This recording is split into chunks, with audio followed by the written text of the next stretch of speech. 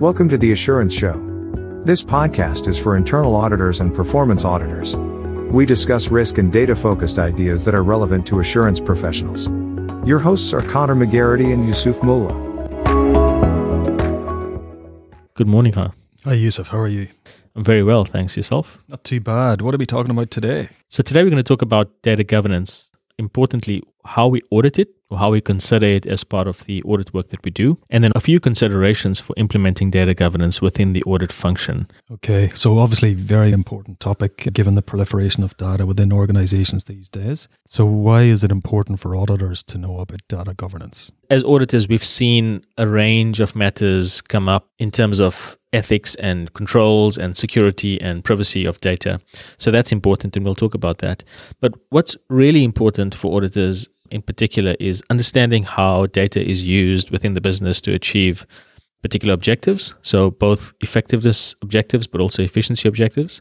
And so if we don't understand data governance well enough, or we don't understand what it is that we need to be looking for, then it's really difficult to have conversations with the business about data governance. The other reason that it's important for auditors to know about data governance is that for a range of reasons that we've outlined before, and we'll probably get into a little bit today, it's important to understand what data governance expectations there are within the audit team, as in the data that we use as part of our audits, where the expectations may differ a little bit from how data governance is organized or controlled or coordinated within the business.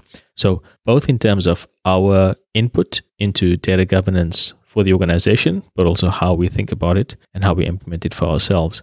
Because without good, solid data governance, one of the key things that goes wrong is that your data quality is poor. And with poor data quality, it's then difficult to actually use your data for competitive advantage. You mentioned three very important principles there that we'll cover off in today's discussion. You talked about the use of data being effective, the use of data being efficient, and whether the use of data is ethical. So obviously three key underpinnings for how we go about our work as auditors. Let's start with the first one, unpack that a little bit. When we're talking about the use of data being effective, what are we considering there? Three things that relate to the business, and then we'll go into three things for audit's own consideration for their own practices. So the first one there, as you said, is the use of data effective. And that is, there's obviously a range of data sources, both proprietary and open, that are available for businesses to use. And the sorts of things that business can achieve by using data is getting a better understanding of customers, so knowing their customers better so that they can serve them better. Understanding internal operations better, so understanding how marketing and sales and various operational aspects of the business are performing. But then importantly, being compliant, so ensuring that our contractual obligations are met, etc. So if we need to be able to use data to do that, then the question we need to ask is, are we using our data effectively to achieve those objectives? So first of all, do we have all of the data that we need to be able to answer the questions that we need to answer to know our customers better, to understand our operations, and to be compliant? And then secondly, is the level of quality of that data sufficient to enable us to do those things effectively? And then are we actually doing it? So are we actually using that data, or are we making sure that we at least have a plan to use that data to enable those outcomes? So data can enable all of those. And we're talking about medium to large organizations with more than, say, 50 FTE as staff. Even some smaller organizations are doing it. We spoke to a 32 FTE organization the other day, and they were talking about implementing a data governance program to enable them to use their data better. So even smaller organizations are thinking about it. And so you may have some organizations that have lots and lots of good, reliable, and useful data, but just aren't tapping into that, presumably. If you're not thinking about how data can help you better understand your customers, or how you're operating, or how you're performing with an external focus, then maybe you're not using it effectively. Yeah. So as auditors, we need to think about what the different potential opportunities for using data are and whether that is being exploited.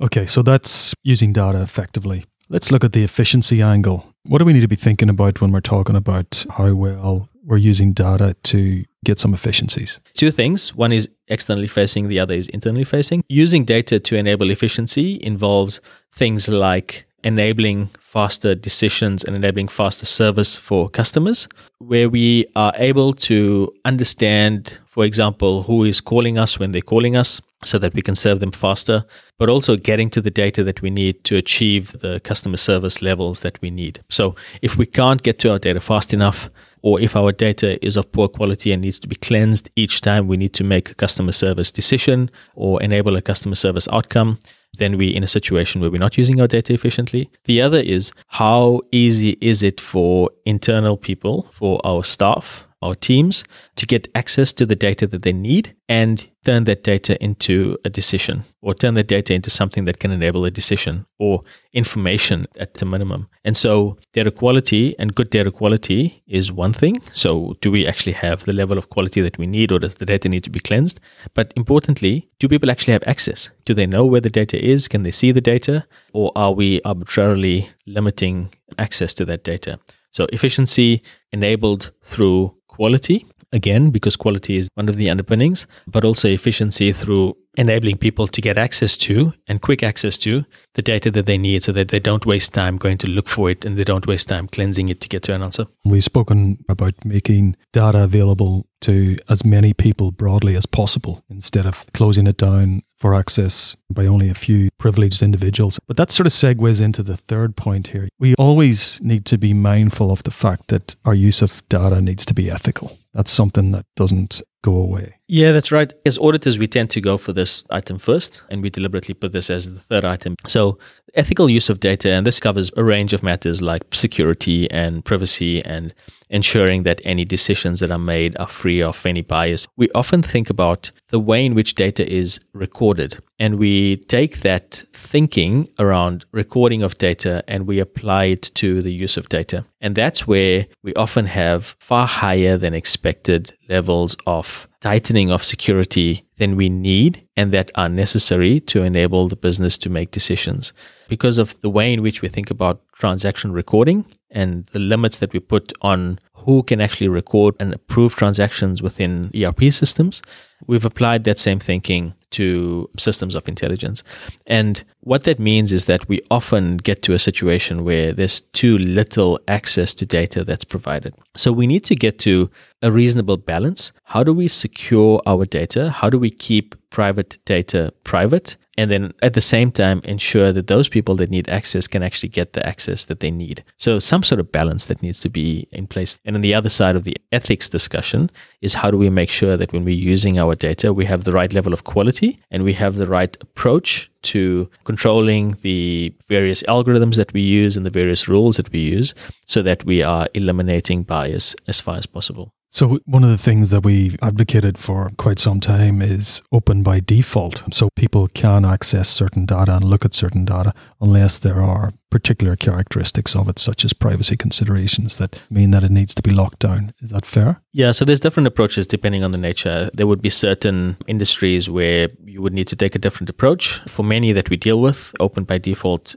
is something that could potentially be easier to implement, but still get to the same level of control that you need. Okay, so what about as auditors ourselves when we're looking after our own data? What's the first consideration we need to think about there? When we think about data governance for ourselves, this is a little bit different for various reasons. The main one being that we have a different level of access to data than most of the rest of the organization would have. The first thing is security. So how do we classify the data that we have? Can we use the organizational data classification system to classify our data? We need to think about that a little bit differently, where we're bringing data sets together that the rest of the organization wouldn't be bringing together. What are we actually doing with that data? So the data becomes a little bit more sensitive when we have identified potential fraud, and we record that as potential fraud, or where we initiate investigations, or where we have decided that there is certain information that the rest of the organization shouldn't know about yet. So some audits are reasonably sensitive, and you don't want everybody to have access to that, maybe not yet, particularly as the audit is progressing for various reasons. The most obvious one is fraud. So how we classify information, how we classify data might be a little bit different to how the broader organization does. How do we protect the data that we have? That is fairly similar, or would be fairly similar to the way the rest of the organization would protect their data, except that if you have a different classification, you may need to have a different level of protection. So if you have a different classification category than the rest of the organization has, then there may be a different level of protection that needs to be applied. So when you're talking about classification there, one of the most obvious examples is where there's been a linkage of various data sets that provides a whole new set of insights or opens up a whole new context for either how you see your customers or how you see your members of the public, something that individually business units can't see themselves. Yeah. So where you have dataset A and dataset B, and typically nobody else would have access to both datasets. Quite often as auditors, we have payroll data and we have procurement data. And often the procurement people will have access to procurement, the payroll people will have access to payroll. And one of the scenarios is where we're combining those to understand whether anybody on the payroll is also a supplier, right? And that's a potential conflict of interest or potential for fraud.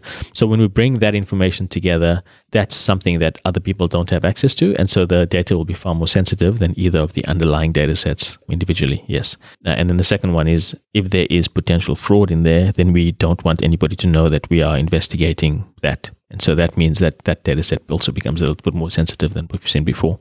Okay, so the first consideration for audit in their approach to data governance is security. Yep. What's the second thing we need to think about? Okay, so the second thing is making data accessible to the whole audit team. So again, balancing between accessibility and security. And this is when we think about audit data governance and security, do we need to secure data from those individuals that are not involved in a particular audit? If we as auditors have signed up to the same confidentiality, etc., obligations, then we do need to think carefully about whether and why we are restricting other individuals within the team from seeing the data that is being used or seeing the outputs of the use of data for an audit. So that's accessibility and the balancing off against the security expectations. Okay, so a third point, and that's around the quality of the data that we use. Some of the things we need to think about there. The key things that we need to think about in terms of quality are objectivity,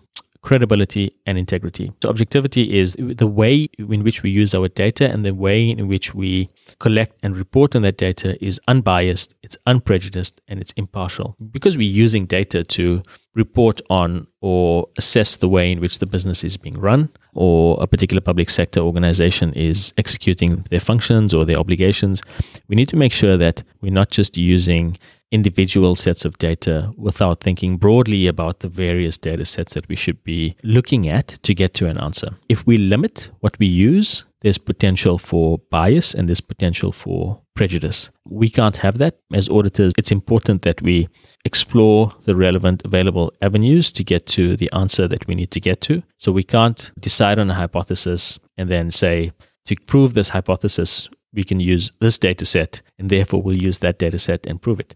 Where there's potential for using a different data set that could say something different. So let's not collect the data to prove or disprove our hypothesis on that basis alone. That's right. And that's why it's about having those iterative conversations with the auditees and the business to say, is this a fair and reasonable data set for us to start asking questions of? Are there other data sets available that would be useful and could also help us come up with an answer? Yep, absolutely. So that's objectivity. Then credibility. So this is the data that we use is reliable, it's reputable, we can attest to the source, and we know the context in which the data was collected and reported. So is the data credible? Will it stand up? If somebody asks us about where we got the data from or how we know that the data was well collected, will we be able to give an answer? Can we put our hand on our heart and say that this data is a trusted source and is true and correct to enable us to get to a decision? So that's the second one, credibility. And then the last one is integrity. So the data is complete, it's accurate, it's timely. So examples are that the data is of sufficient depth and breadth for the task, so similar to objectivity, but the quality is maintained throughout the analysis that we do. So when we get it in, we check the quality, we make sure there's no missing data, that we haven't duplicated anything, that we're not missing years, we're not missing fields, and then also that when we use that data throughout the audit analytics process, when we joining data sets together, when we exploring certain angles, that we maintain that level of quality, because it's quite easy to lose quality through the analysis process by not considering whether you're maintaining the level of integrity through that process. So simple stuff. Can you give a simple example of where data quality might be lost during the analysis process? One of the challenges that we often see is where we're blending data sets. And one of the common ways in which we have traditionally blended data together is in Excel. Right now, in Excel, you use a function called VLOOKUP. So VLOOKUP is where you have a sheet and you have another sheet that has supplementary data, and you want to bring the supplementary data into the main data set. Now, a VLOOKUP is fantastic if you have, in data terms, a one-to-one relationship. So where there's only one potential answer for the join. The problem with the VLOOKUP is that if you have a situation where there are multiple potential answers in the second data set, because of the way in which VLOOKUP works, you'll only get the first possible answer, right? So let's say you had a list of suppliers and you had a list of transactions, and you wanted to know on what date a supplier transacted with us. And typically you would join that in a database, for example. But if you're using a VLOOKUP, you're only going to get the first transaction coming back. Okay, so that's the first thing to know. The second is, even if you are using a database, if you're joining two data sets like supplier and transaction, if you haven't checked the quality of either of those data sets, you could get into a situation where the join doesn't match because you've got the supplier number wrong, or you've got a slightly different input in a data field. Your join then will technically work and you'll get a whole range of answers, but you may be missing data in the result. So one of the things that you need to do is a reverse match, right? So if I have 10 suppliers and 1,000 transactions, I need to make sure that I have at least 1,000 items coming out the other side. If I don't, then I'm either missing a supplier or I'm missing a transaction. Equivalently, if I have duplicate data in my supplier listing and I join it to a transaction listing, I may end up with more than 1,000 transactions coming out. What do I do with that? Now, this is a very simple example. There's a lot more complexity that will go into it. And as auditors become more and more familiar with data and the use of data, this becomes less and less of a problem. But it still comes up where we haven't checked the quality of the data, we haven't checked the consistency of the data that we're joining, and the joined data set is either missing records or has duplicates. So that's where the integrity of the original data may have been problematic, but the integrity of the result is even worse, and we haven't checked. It may or may not come out in the wash. So you may go to the business and they may say you've missed something, which is probably a positive outcome in terms of getting to the answer. It won't be a great outcome in terms of how the audit team is viewed. But if you miss it completely and everybody misses it, you may just have the wrong answer. You may just be giving the board the wrong answer, for example. And that would be a disaster. That's a good example. And the important thing to remember there is you need to understand the limitations of whatever technique you're using. It's something that is an ongoing challenge. The challenges change, so they become more complex. You need to put the QA process in place, ongoing checks of the way in which data integrity is maintained throughout the audit analytics process. If you've got that good QA in place, then it should help remove any fear from actually trying to analyze some data. Absolutely. Yep. We definitely want to do more of it. It's not difficult. It's not difficult to do the QA either. So similarly to when we do audits, right? When we do our audits, we always have a QA step in place. Nobody does an audit by themselves and then submits that. There may be 2% of the audit population worldwide that might try something like that. But the majority of people don't do that. You would have somebody else look at your work, regardless of how experienced you are. And so similarly with analytics and with the use of data, just get somebody else to have a look at it yourself, make sure that it makes sense, get somebody else to have a look, get the team leader to have a look, etc. And it will then eliminate some of that risk. Okay, so we've covered a lot of ground there in our discussion on data governance. 3 main considerations for how data is governed within the business. First one being, is data being used effectively?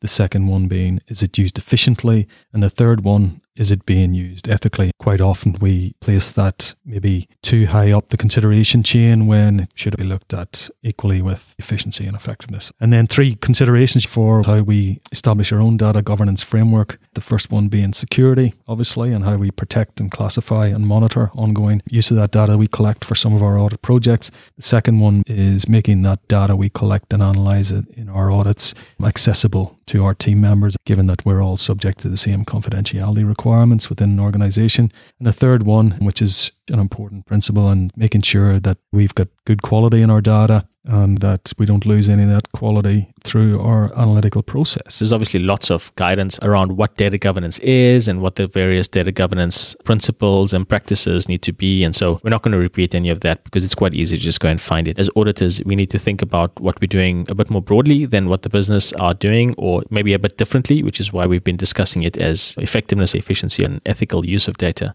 So if we think about it like that, we may be able to guide the business better. Quite often the business are thinking about it purely in terms of what they see from various standards and governance frameworks. Fantastic. Great conversation today, Yusuf, on data governance. Thank you. Thanks, Connor. See ya.